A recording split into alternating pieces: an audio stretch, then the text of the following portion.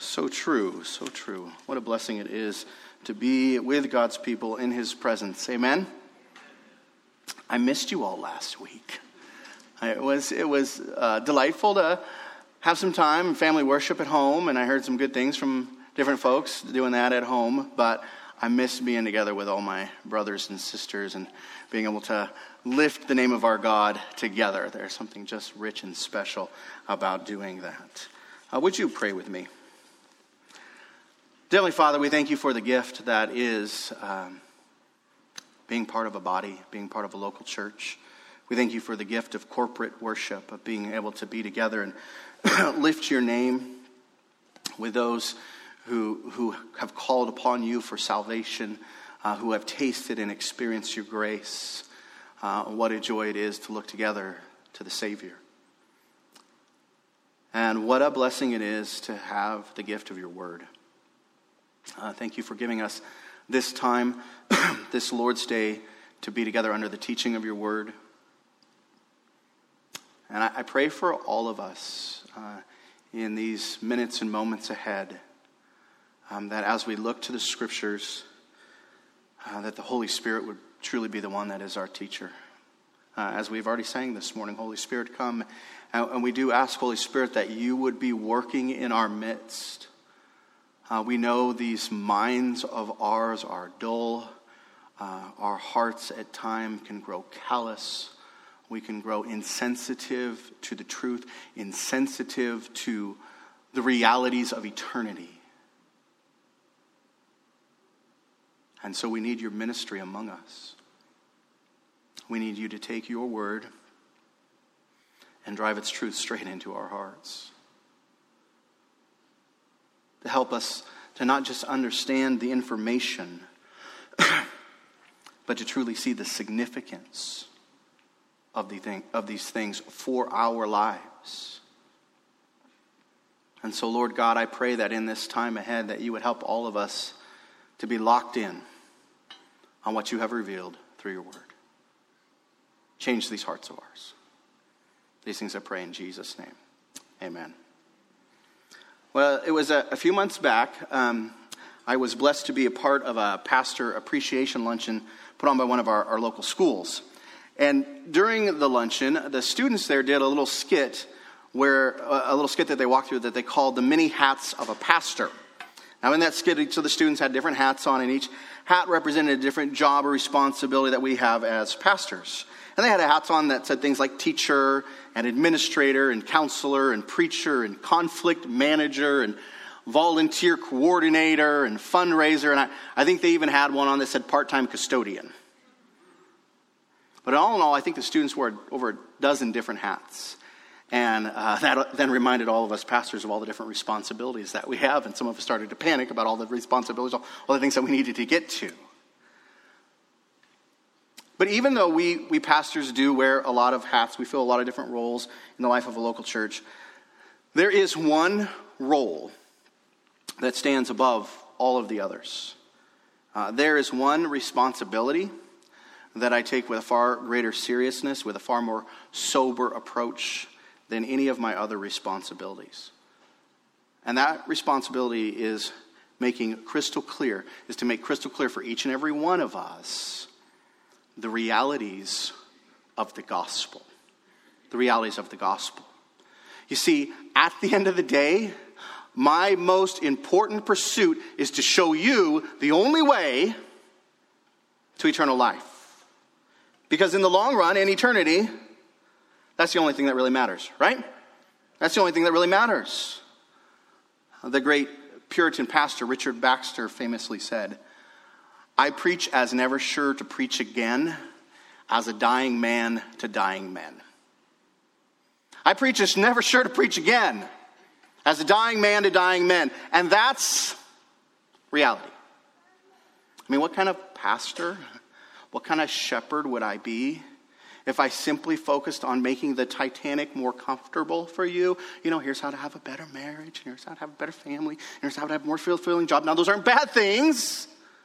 But if I simply focused on making the Titanic more comfortable for you, instead of pointing out that the ship is going down, and praise God, there's a lifeboat.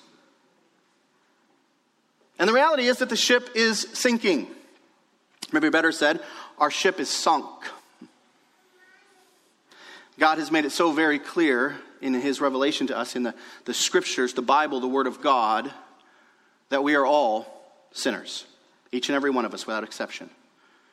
We are all rebels against heaven.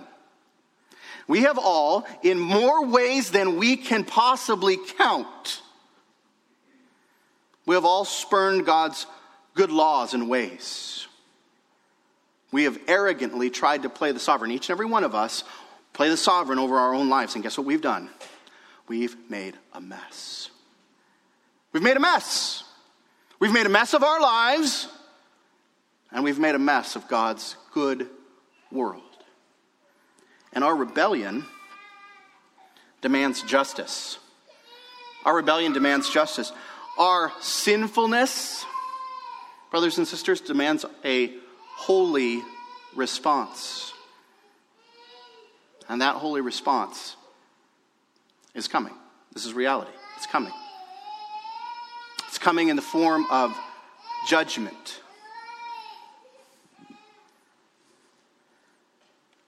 The reality is it's coming in the form of eternal judgment.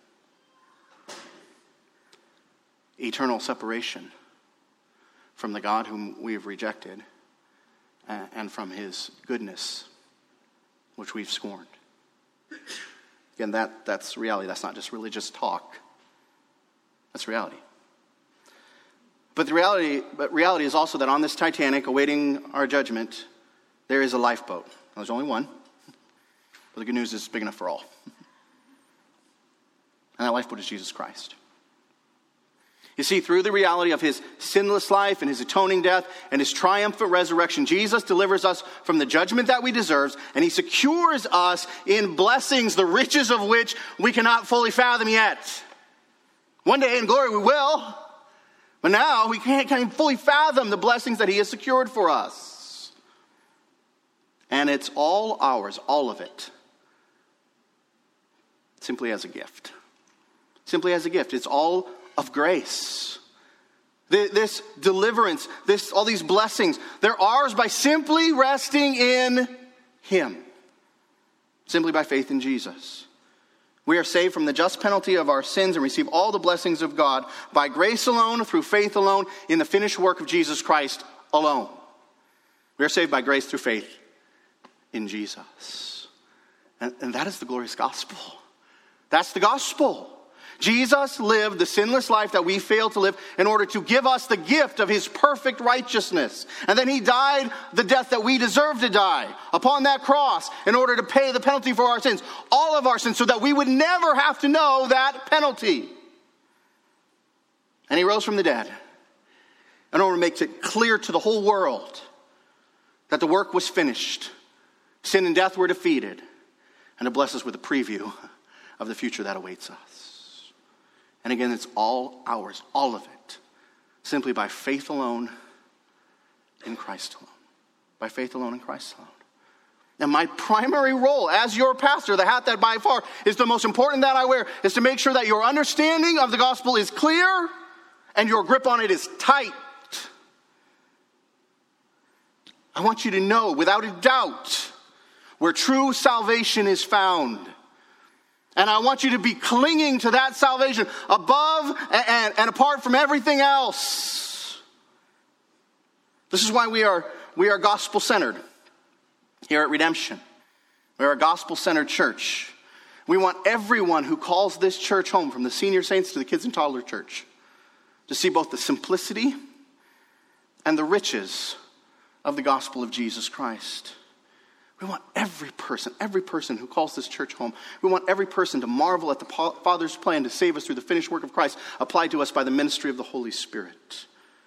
We want to be a gospel people who truly know where our only hope is found.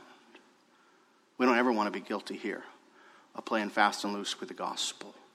We don't ever want to be guilty here of muddying the waters when it comes to how we receive eternal life and stand in the presence of holy God. We want to make sure that our understanding of the gospel is clear and our grip on it is tight. That's why we're gospel-centered here And that's also why I approach a text like the one we're going to look at this morning with absolute seriousness. We need texts like we're going to look at this morning. We need texts that challenge us, texts that confront us, texts that make the reality of the gospel so very, very, very clear for us. We need texts like we're going to look at this morning, texts that tell us that when it comes to salvation through Jesus Christ, it's all or nothing. When it comes to salvation through Jesus Christ, it's all or nothing. And we need to hear and heed the message. That message, it's all or nothing. We need to hear it and heed it with absolute seriousness. And we need to do that, brothers and sisters, because of the dangerous games that we play. You see, sometimes with this glorious gospel of Jesus Christ, sometimes we hold it too loosely. Sometimes we flirt a little too much with other saviors. Sometimes we don't act like people who understand that when it comes to this salvation in Jesus Christ, it's all or nothing. Sometimes we don't act like people who really understand that. Let me explain to you what I mean. Let me show you what I mean. Take your Bibles now and turn over to the New Testament book of Galatians. Turn to the New Testament book of Galatians, Galatians chapter 5. And here, our church is Redemption Bible Church. We want you to be able to follow along as we work through the scriptures. So if you don't have a Bible with you this morning, go ahead and slip up your hand, and we'll have one of the ushers bring one over to you. But we want you to be able to follow along with us as we work through the text. Galatians chapter 5. And this morning we're going to look at a text in which this all or nothing reality of the gospel is made powerfully, and I might say frighteningly, clear. But before we dive into the specifics of the text, let me just take a few moments and bring you up to speed with the context of our text. Some of you are new here this morning, and for some of us, we've been working through Galatians, but we had snowpocalypse happen, and then we haven't been in Galatians as much recently. So let me just kind of bring you back up to speed with the context of our text for this morning. As I explained before we had snowpocalypse 2 weeks ago, this letter to the Galatians is really the New Testament's manifesto on freedom. You could look at it that way. It's the New Testament's manifesto on freedom. Words related to freedom and words related to the corresponding idea of slavery occur over 25 times in this short little book, more than any other book in the New Testament. This is a book about freedom. And here in Galatians chapter 5, we find, as it were, the banner verse in this manifesto on freedom. Look at the text. Look at Galatians 5:1. And this verse right here, Galatians 5:1, is really, you could say it's the book of Galatians in a nutshell. Because this one verse really sums up the heart of what Paul is getting at in this letter. Look at what he writes. Verse 1, chapter 5. For freedom, Christ has set us free. Stand firm, therefore, and do not submit again to a yoke of slavery. And Paul, what he's talking about here is he's talking about this freedom that comes through our salvation, this freedom that is ours through Jesus Christ. But he's also addressing the Galatian danger of holding too loosely to that freedom, holding too loosely to the gospel itself, and finding themselves back under bondage. However, in order to really understand what is meant by all this talk of freedom and bondage, let me take a moment and just remind you of the situation in which these Galatian churches found themselves in. If you remember the opening of this letter, Paul opens this letter with a stinging rebuke of the Galatians. Go ahead and actually turn back there. Turn back to Galatians chapter 1.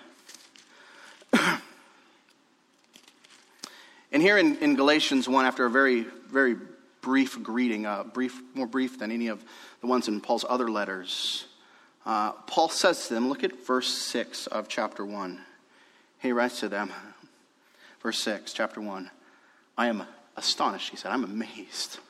I'm astonished that you are so quickly deserting him who called you in the grace of Christ and are turning to a what? What does it say?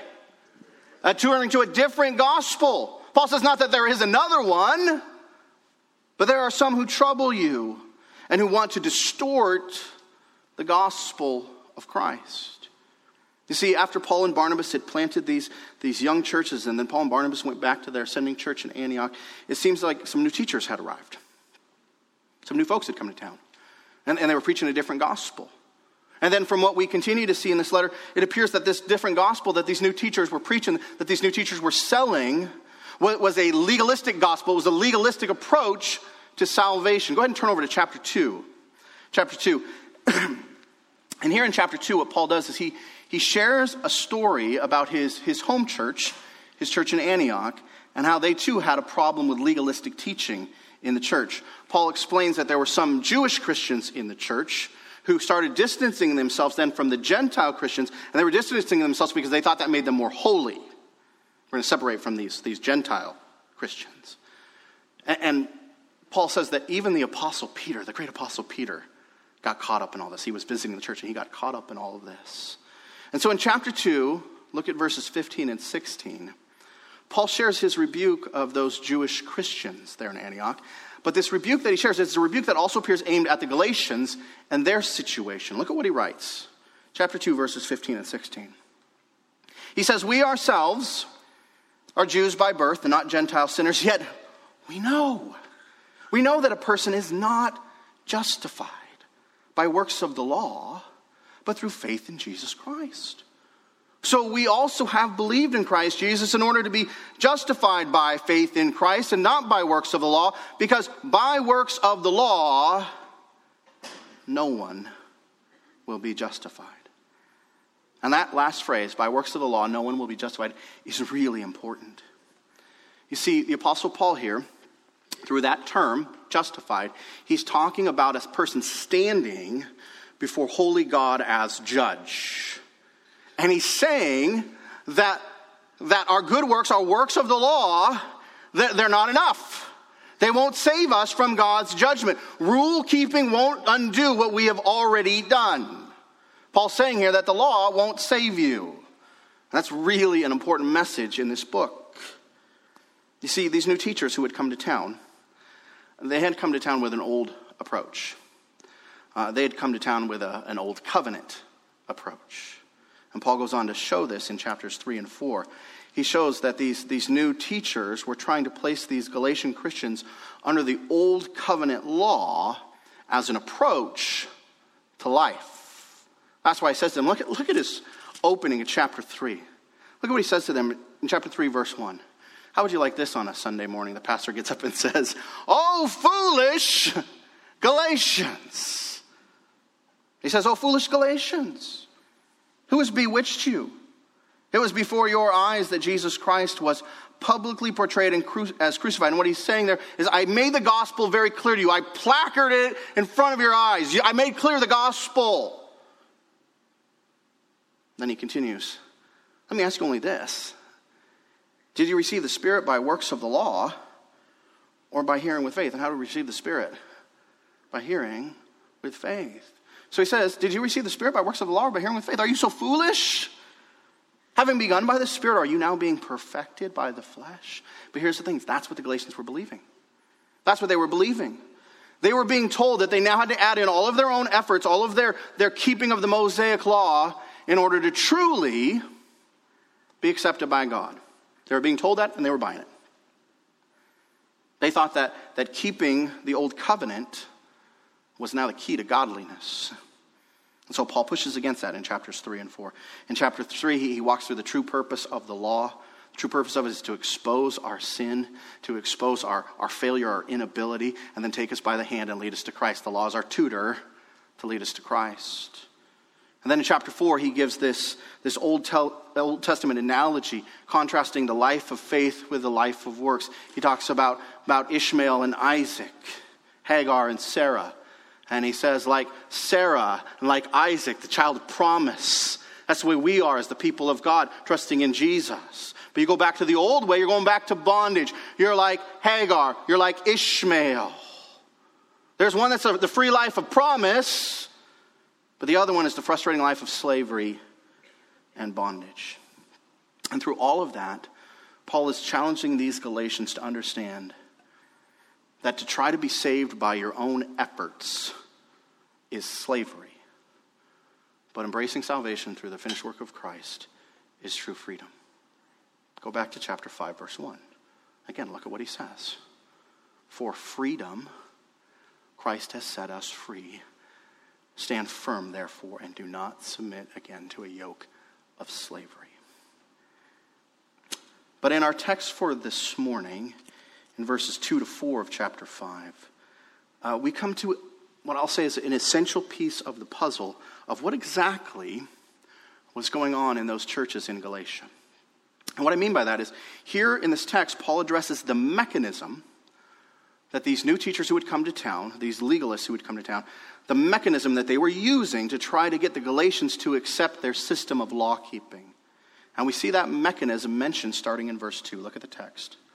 Paul writes, "Look, I, Paul, say to you, if you accept circumcision," there's the mechanism. "If you accept circumcision, Christ will be of no advantage to you. I testify again to every man who accepts circumcision that he is obligated to keep the whole law. You are severed from Christ. You who would be justified by the law, you have fallen away from grace." And here what Paul is doing is he's showing the what that he's calling them to stand against there in verse 1. Again, remember he said in verse 1, "Stand firm, therefore, and do not submit again to a yoke of slavery." And it seems what has happened is these new teachers who had come to town, they were Jews, and they were presenting themselves as Christians. And they were telling these primarily Gentile Christians, these primarily Gentile Christians in Galatia, they were telling them that if you truly want to be part of God's people, if you truly want to be godly, what you need to do is you need to take that old covenant mark. And you take that Old Testament sign of circumcision. But in response to that teaching that was being promoted there in Galatia, Paul gives a very sober warning. A very sober warning to any of his readers who were thinking about doing this. Look again at the text. He tells them, Christ will be of no advantage to you. You are severed or cut off from Christ. You have fallen away from grace. That's some pretty scary stuff. Some pretty serious stuff. An important question for us to ask this morning is why is Paul giving such a serious warning? Why is circumcision such a big deal? Paul, why is circumcision such a big deal? We need to ask, Paul, why do you need to drop such a heavy hammer on these Galatians? Why such a stern warning for these people who simply wanted to add some old covenant ways to their New Testament faith? Maybe the more important question for us to ask this morning is, Paul, what do all these warnings to these first century Galatians have to say to us in our 21st century Christianity? What does all this severe warning about circumcision have to do with us and our 21st century lives? Well, in order to understand why this is such a big deal and how this actually applies to us, we first need to understand the practice of circumcision itself. As commentator Philip Ryken explains, circumcision involved cutting off of the male foreskin. In the Old Covenant, this was a way of saying that a Jew was separated from the world. But it was also a way of saying that if he ever rejected God, he himself would be cut off from God's people. So you see, circumcision was a sign of a covenant commitment made by the Old Testament people of God. It was a sign that they were different at the source. It was a sign that God had given them in order to set apart his people from the rest of the world and to make it very clear to themselves that they were different. It was a sacred and intimate mark initiating them into the Old Covenant people. However, over time, what happened was circumcision came to be seen as the initiation into the Mosaic covenant itself. So, if you wanted to, quote unquote, convert to Judaism, circumcision then was your final act of conversion. It was seen by the Jews as the mark of the true people of God, a way of making very clear that you were committing yourself to living your life under the requirements of the Mosaic law. So, as a Gentile, once you went through the Jewish rite of circumcision, you were no longer seen as what they called a God-fearer. Instead, you were now viewed as a true Israelite. You were circumcised, you were a true Israelite. And that leads to the problem that Paul is addressing with these Galatians. Look again at our text. Look at the repeated warning that Paul gives. Look at the text. He says in verse 2, if you accept circumcision. And then he repeats it in verse 3. I testify again to every man who accepts circumcision. And what the ESV is trying to capture here with this repetition of this word accept is the passive nature of the Greek verb that Paul is using here. When he is warning them against being circumcised, he's warning them against accepting a system. You see, in Galatia, circumcision was being used as a rite of initiation. It was an initiation into an old covenant approach to life. And the old covenant approach to life that was being promoted there in Galatia was using the old covenant as a means of justification. Again, look at the text. Look what's happening here. Watch Paul's parallel statements in this text. In verse 2, he says, I, Paul, say to you, if you accept circumcision. In verse 3, it's, I testify again to every man who accepts circumcision. But then how does Paul put it in verse 4? Parallel idea, but he uses some different wording. Look what he says. Instead of every man who accepts circumcision, he says, you who would be, what does he say? Justified by the law. And that's the issue right there. That's the issue. These Gentile Galatian Christians were being told that if you truly want to be accepted by God, if you truly want to be part of God's people and stand justified in God's presence, then you need to do so through keeping the law. They're being told faith in Jesus, that's not enough. That's not enough. You also need to work a system. That's what's at the root of all this talk about circumcision. Circumcision was simply the initiation rite into the system. It was the means of going public, as it were, with your commitment to live by the law. It was, in a sense, your signature on the dotted line. Your commitment to pursue justification by the law. It was actually a way of saying, yeah, Christ is good, but he's not enough. I need to add my own righteousness, my own works to the equation. And in so doing, these Galatians were playing a dangerous game. They were playing the game of self-righteousness. The game of self-righteousness. What I mean by that, the game of self-righteousness? I mean, foolishly playing with the idea that we can somehow stand before holy God on the merits of our own righteousness. Foolishly playing with the idea that somehow I can stand before God on the merits of my own righteousness. That's the game they were playing. That's what they were playing. That's what was going on there in Galatia. They were being told that their righteousness, their law-keeping, their works and efforts, their adherence to a system personified and sealed in the act of circumcision was somehow needed to finish off their salvation. You needed to truly be saved.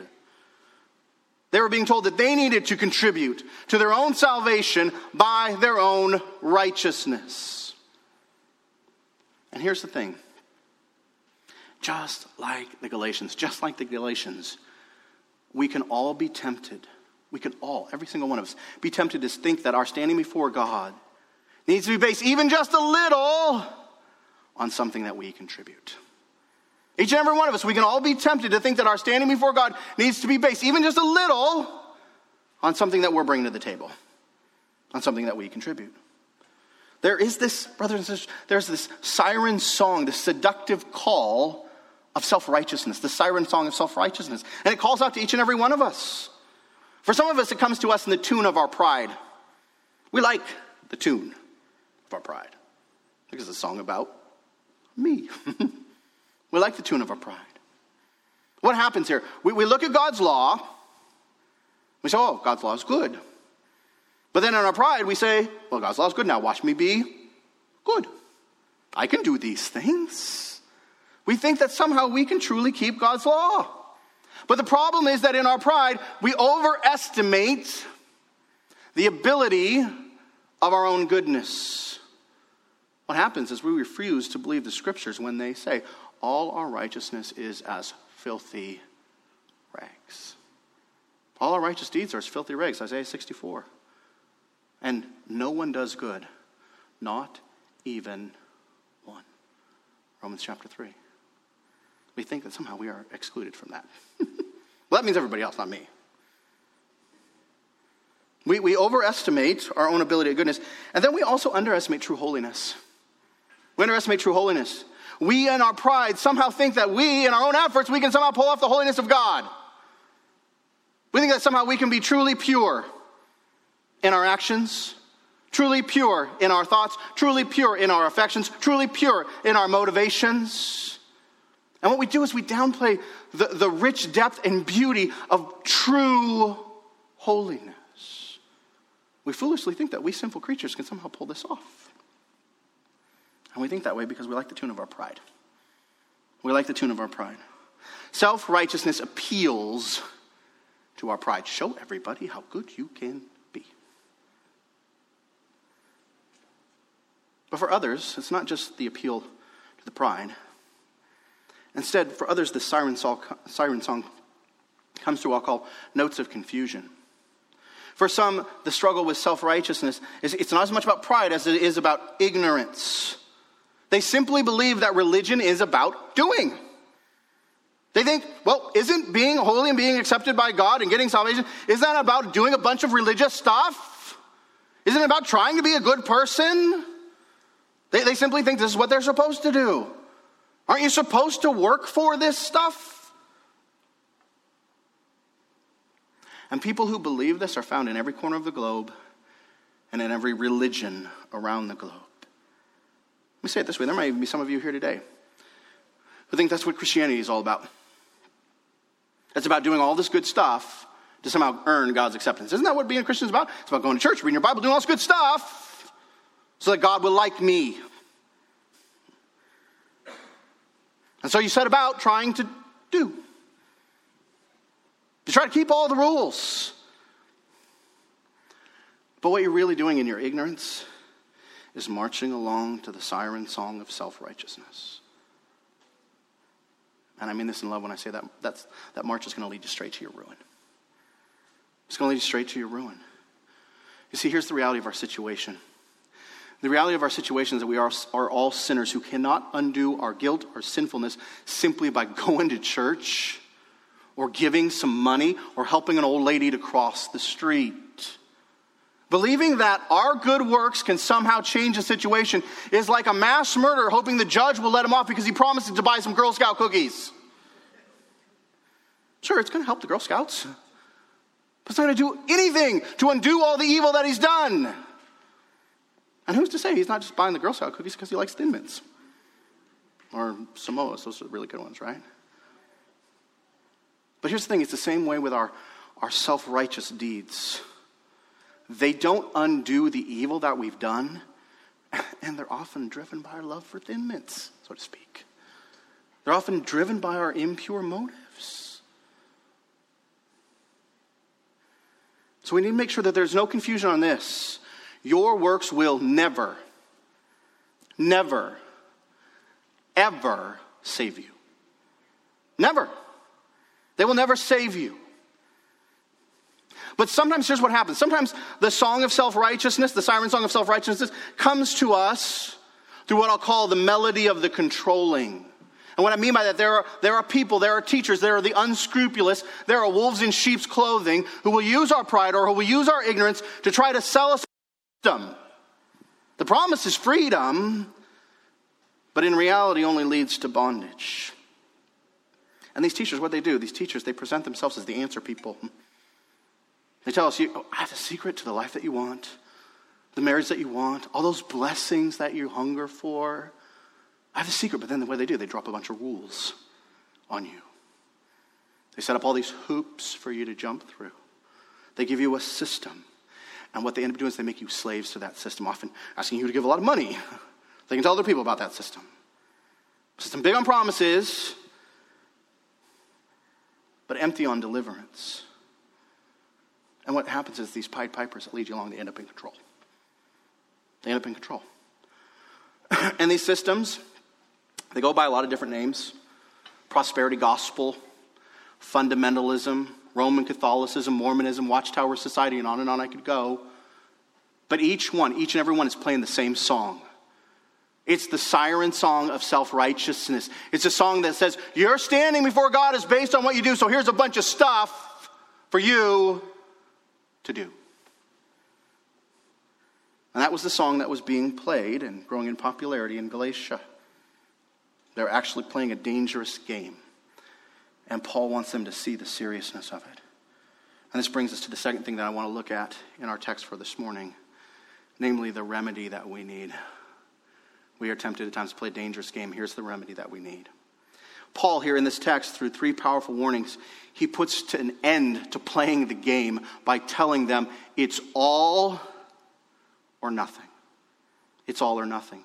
He says it's either all of Christ and all of grace, or it's all of the law. You can't have it both ways. You can't, here's the thing, brothers and sisters, you can't make a justification sandwich. A little bit of Jesus' work and a little bit of mine, and we put them together. It's not the way it works. First, Paul says, look at this text.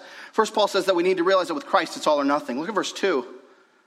Paul writes, I, Paul, say to you that if you accept circumcision, if you look to your own self-righteousness, what does he say? Christ will be of, what does he say?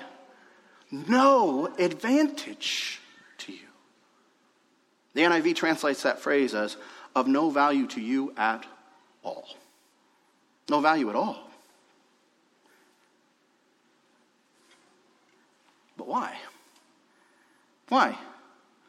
Why would Christ be of no value to a person who adds the works of self-righteousness? Why? Well, he'd be of no value because of the nature of Christ's work. You see, here's the thing. Christ's work is a completed work. It is a finished work. Nothing else is needed. Nothing at all.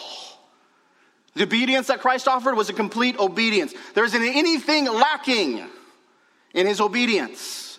Hebrews 4:15 says, for we do not have a high priest who is unable to sympathize with our weaknesses, but listen to this, but one who in every respect has been tempted as we are, but there's a big difference, right? Yet without what? Without sin. In every respect, tempted as we are, yet without sin. Instead of sinning, Jesus was continually, moment after moment after moment, obedient. There was no off switch with his obedience.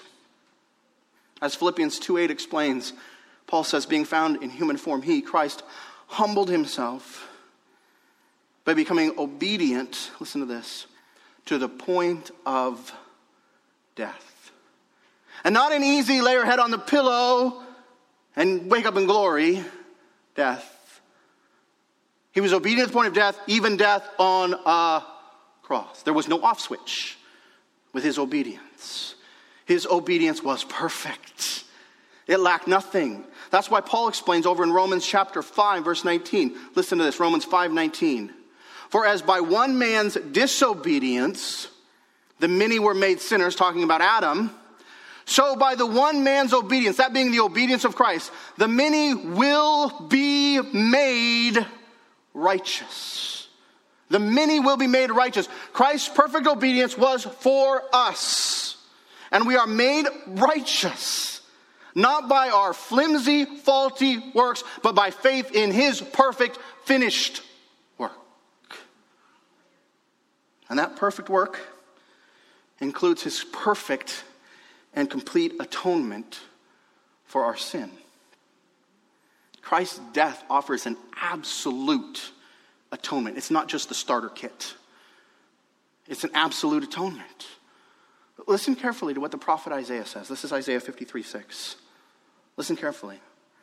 All we, like sheep, have gone astray. We've turned every one to his own way. And then listen to this. But the Lord has laid on him, on Christ, the iniquity of us all. Laid on Christ the iniquity of us all. Or as Paul puts it very simply in 1 Corinthians 15:3, Christ died for our sins. Christ died for our sins.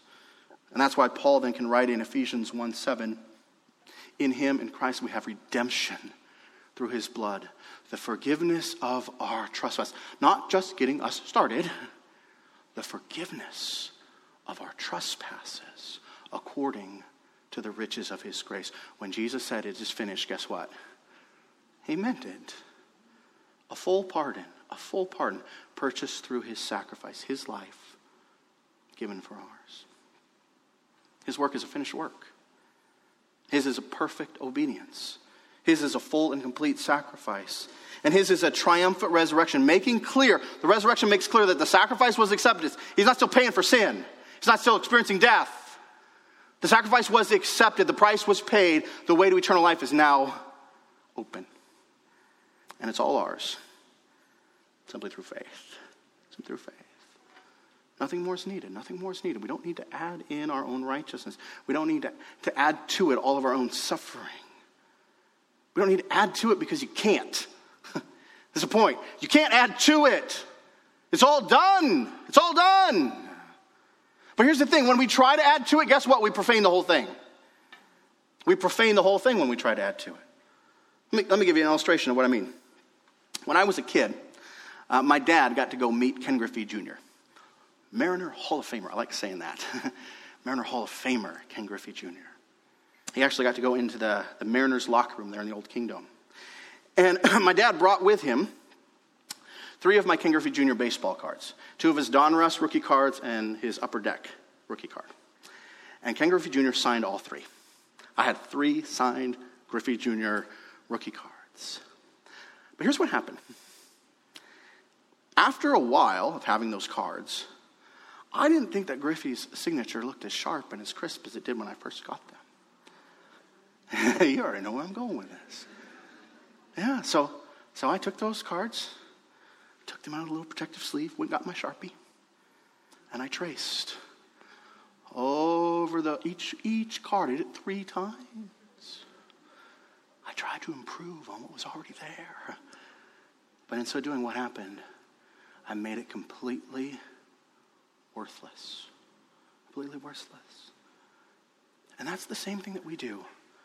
When we try to add our own broken, flawed, faulty righteousness to the finished work of Christ, we profane the whole thing.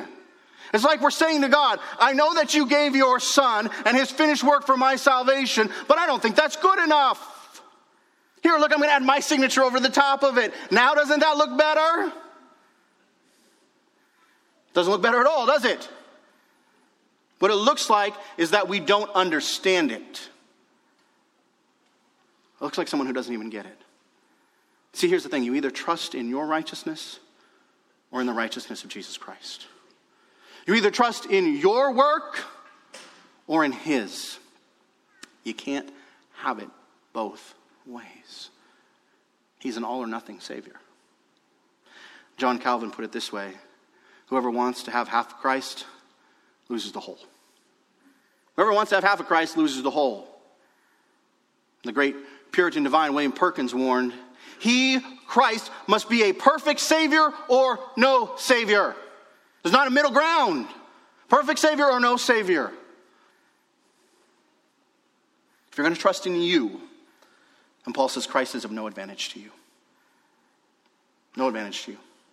With Christ, it's all or nothing. You either turn to him and his finished work, or you rest in yours. But if you're going to rest in yours, then Paul says you need to understand with the law, it's all or nothing. With the law, it's all or nothing. Look at verse 3. Paul writes, I testify again to every man who accepts circumcision that he is obligated to keep the whole law. In other words, if you're going to put yourself under that system, you have to work the system. And what does the system demand? Perfect obedience. Perfect obedience. Remember this warning from James? This is James 2:10. James writes, for whoever keeps the whole law, but fails in one point, has become guilty of all of it. Whoever keeps the whole law, like we could even do that, fails just one point, has become guilty of all of it. You see, what James is saying is the law is a package deal. If you're going to work that system, you got to keep the system. You break one law, and guess what? Now you're a law breaker. You're guilty.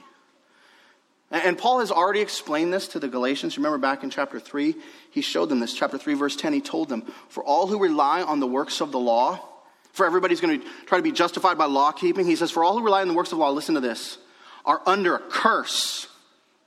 For it is written, the law itself says, cursed be everyone who does not abide by all the things written in the book of the law and do them. So with the law, you need to understand it's all or nothing. You either live by it, keeping all of it, or you need to find another way. But the good news is that Paul's already told us there's another way. Repeatedly throughout this book, he has shown that the alternative to trying to live under the law, to trust in our own righteousness, is living by faith in Jesus Christ. That's why in chapter 3, verse 13, just a few verses after what he says about being cursed, he says this, but Christ has redeemed us from the curse of the law, praise Jesus, by becoming a curse for us. For it is written, cursed is everyone who is hanged on a tree. What was the cross about? It was about Jesus bearing the penalty of our law breaking. He became a curse for us. That's why back in chapter 2, as Paul puts forth his own life as a model, he puts forth his life as a model of living by faith. He told the Galatians, he says, I've been crucified with Christ. It's no longer I who live, but Christ who lives in me. And then he says this, and the life I now live in the flesh, my human everyday life, I live how? By law keeping? No. I live by faith in the Son of God, who loved me and gave himself for me. The life I now live in the flesh, I live by faith in the Son of God, who loved me and gave himself for me. And right after that verse, right after that statement of testimony, Paul adds this crucial point. He says, I therefore do not nullify the grace of God. For if righteousness were through the law, listen to this, if righteousness was through the law, then Christ died for no purpose. The cross was a big waste of time. If righteousness were through the law, then Christ died for no purpose. But praise Jesus, he did die for a purpose, amen? He died for a purpose. Christ died to set us free from the demands of the law so that we can now live in the freedom of the sons and daughters of God. And so understand, beloved, with the law, it's all or nothing. You're either obligated to keep all of it, or you're free from that obligation, that judgment, through faith in the finished work of Jesus Christ. And the last all or nothing that Paul points to is that with grace, it's all or nothing. We see this in verse 4. Here in verse 4, Paul really draws the line in the sand. Look at it. He tells his Galatian readers, you are severed from Christ. You who would be justified by the law, you have fallen away from grace. And what he's letting his readers know here is that you can't have it both ways. You can't have it both ways. You're either saved by grace alone, or you're not saved at all. You either are saved by grace alone, or you are not saved at all. Here Paul uses two key terms to describe this reality. He uses the term severed or cut off. You are severed from Christ. And what he's doing here is he's using circumcision language.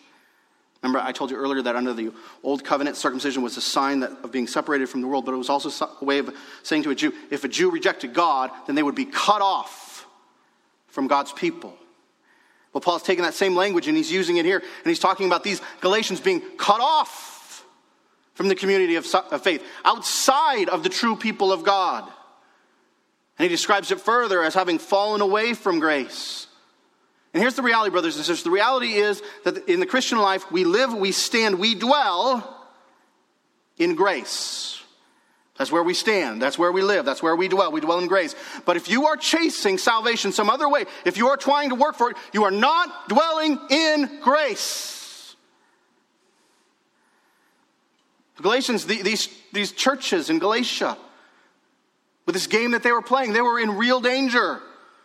And Paul wants them to understand, you cannot have it both ways. You cannot have it both ways. As New Testament scholar John Stott explains, listen to this.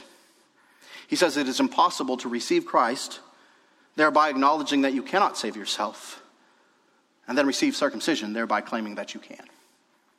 Listen again what he says. It's impossible to receive Christ, thereby acknowledging you cannot save yourself, and then receive circumcision, thereby claiming that you can.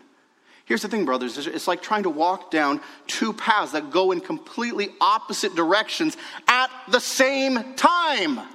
You can't do it. It's impossible. You can't have it both ways. And that's the point that Paul's making here. With salvation by grace, it's by grace alone. It's by grace alone. It's all or nothing. It's not some of God's grace and some of my works. When you really understand grace, that doesn't make any sense. You can't have it both ways. It's either riding on you, or you've come to the end of yourself and realize that your only hope is the grace of God. It's either riding on you, or you've come to the end of yourself, and realize that your only hope is the grace of God. Now, there are some folks who look at this verse and think, oh, this is teaching that you can lose your salvation. Not at all. Instead, what this verse is doing is making very clear the reality of true believers as opposed to the mark of what I'll call false professors. You see, the reality of a true believer is that they have come to the end of themselves. They have come to the end of themselves. By God's grace, through his Spirit, they have come to that place of seeing the emptiness of self-righteousness. They've realized that there's no hope in trying to be good enough. Can't do it. And they've grasped the futility of looking to themselves as a Savior. God has shown them through his supernatural work that the only hope is the finished work of Jesus Christ. That's our only hope. Their hearts, true believers, their hearts resonate with that old hymn, Rock of Ages. Remember that hymn? Nothing in my hand I bring, simply to the cross I cling.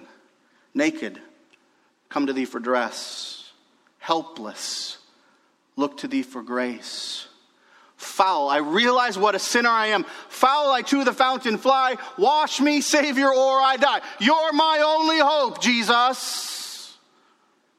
True believers, that they understand that. That's why they've turned to Jesus.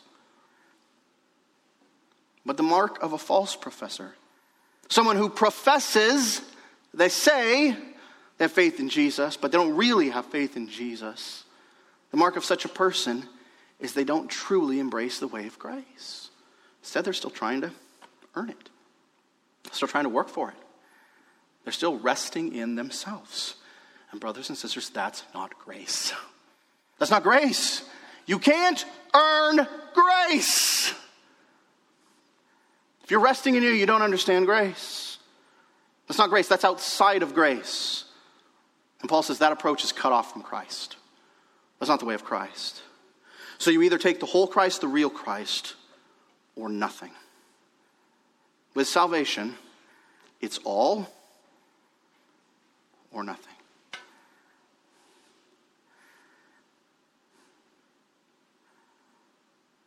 So, beloved, let me ask you this question.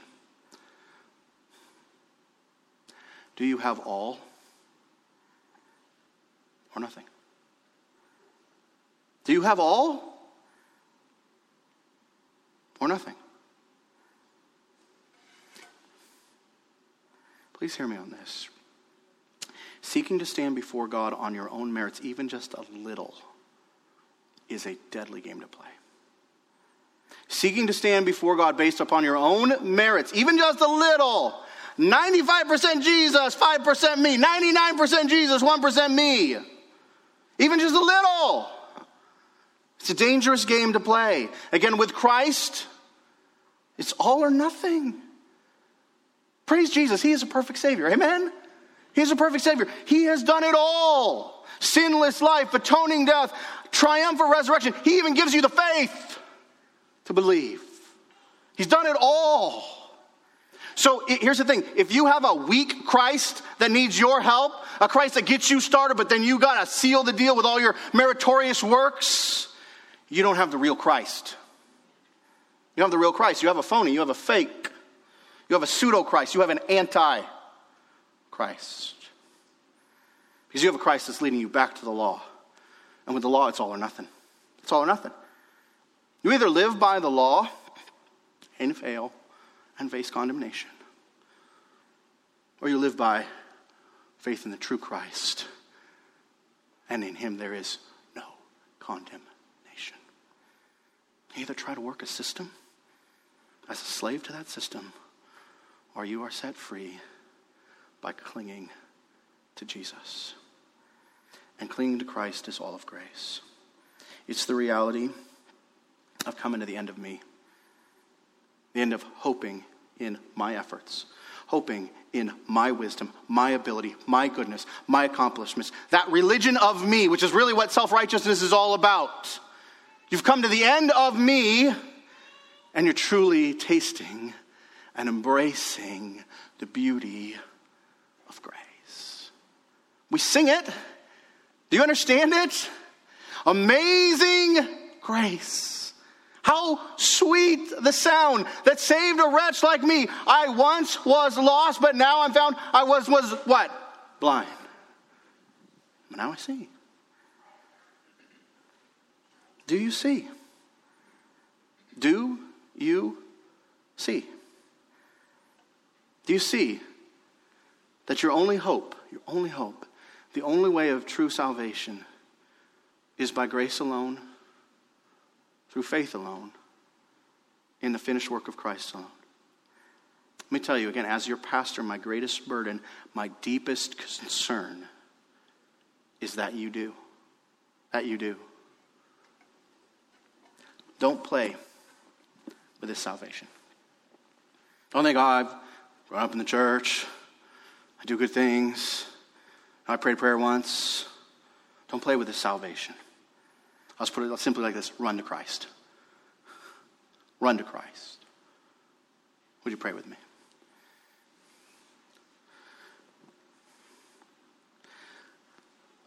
Lord Jesus, I praise you that you are a perfect Savior. And this morning, as we've talked about this, I know in and of myself, I am so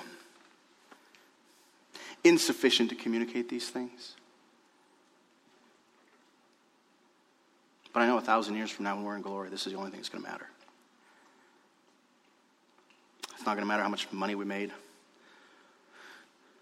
what Bible translation we were carrying, how we dressed on a Sunday morning, all the good works we want to show off. The thing that will marvel us for all eternity is that you did it all. You did it all. And we deserve none of it. None of it. But in your kindness, in your mercy to us rebels, you gave us grace. You lived the sinless life we failed to live. You died that death. You took upon yourself the judgment that we deserved. And then you rose from the dead. Said, here it is. I've done it all. Here's the gift of salvation.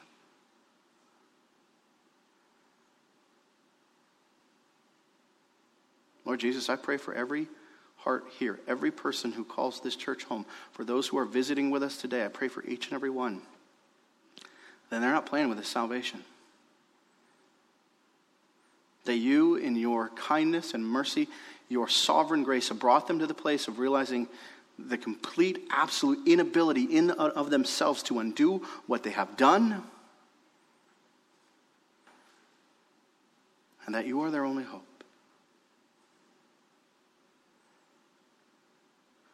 Oh, Lord Jesus, you know that if I could climb in each head and flip a switch and help them to see this clearly, I would.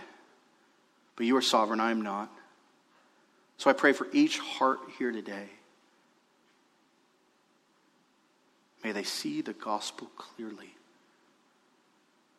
and cling to it tightly. May they truly understand that our only hope